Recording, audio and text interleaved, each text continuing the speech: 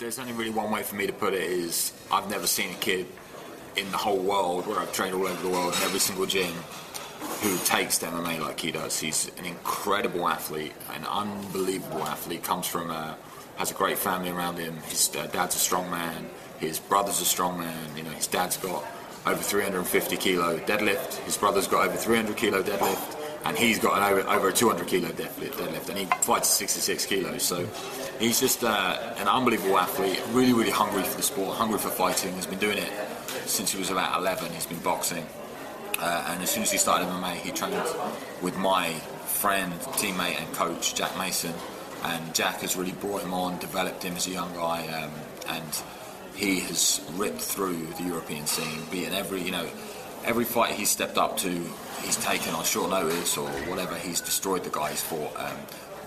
Lately, the last guy he fought was a guy named Paul Cook, and he took the fight on about 6 days' notice at lightweight, so weight above the class he should be fighting at.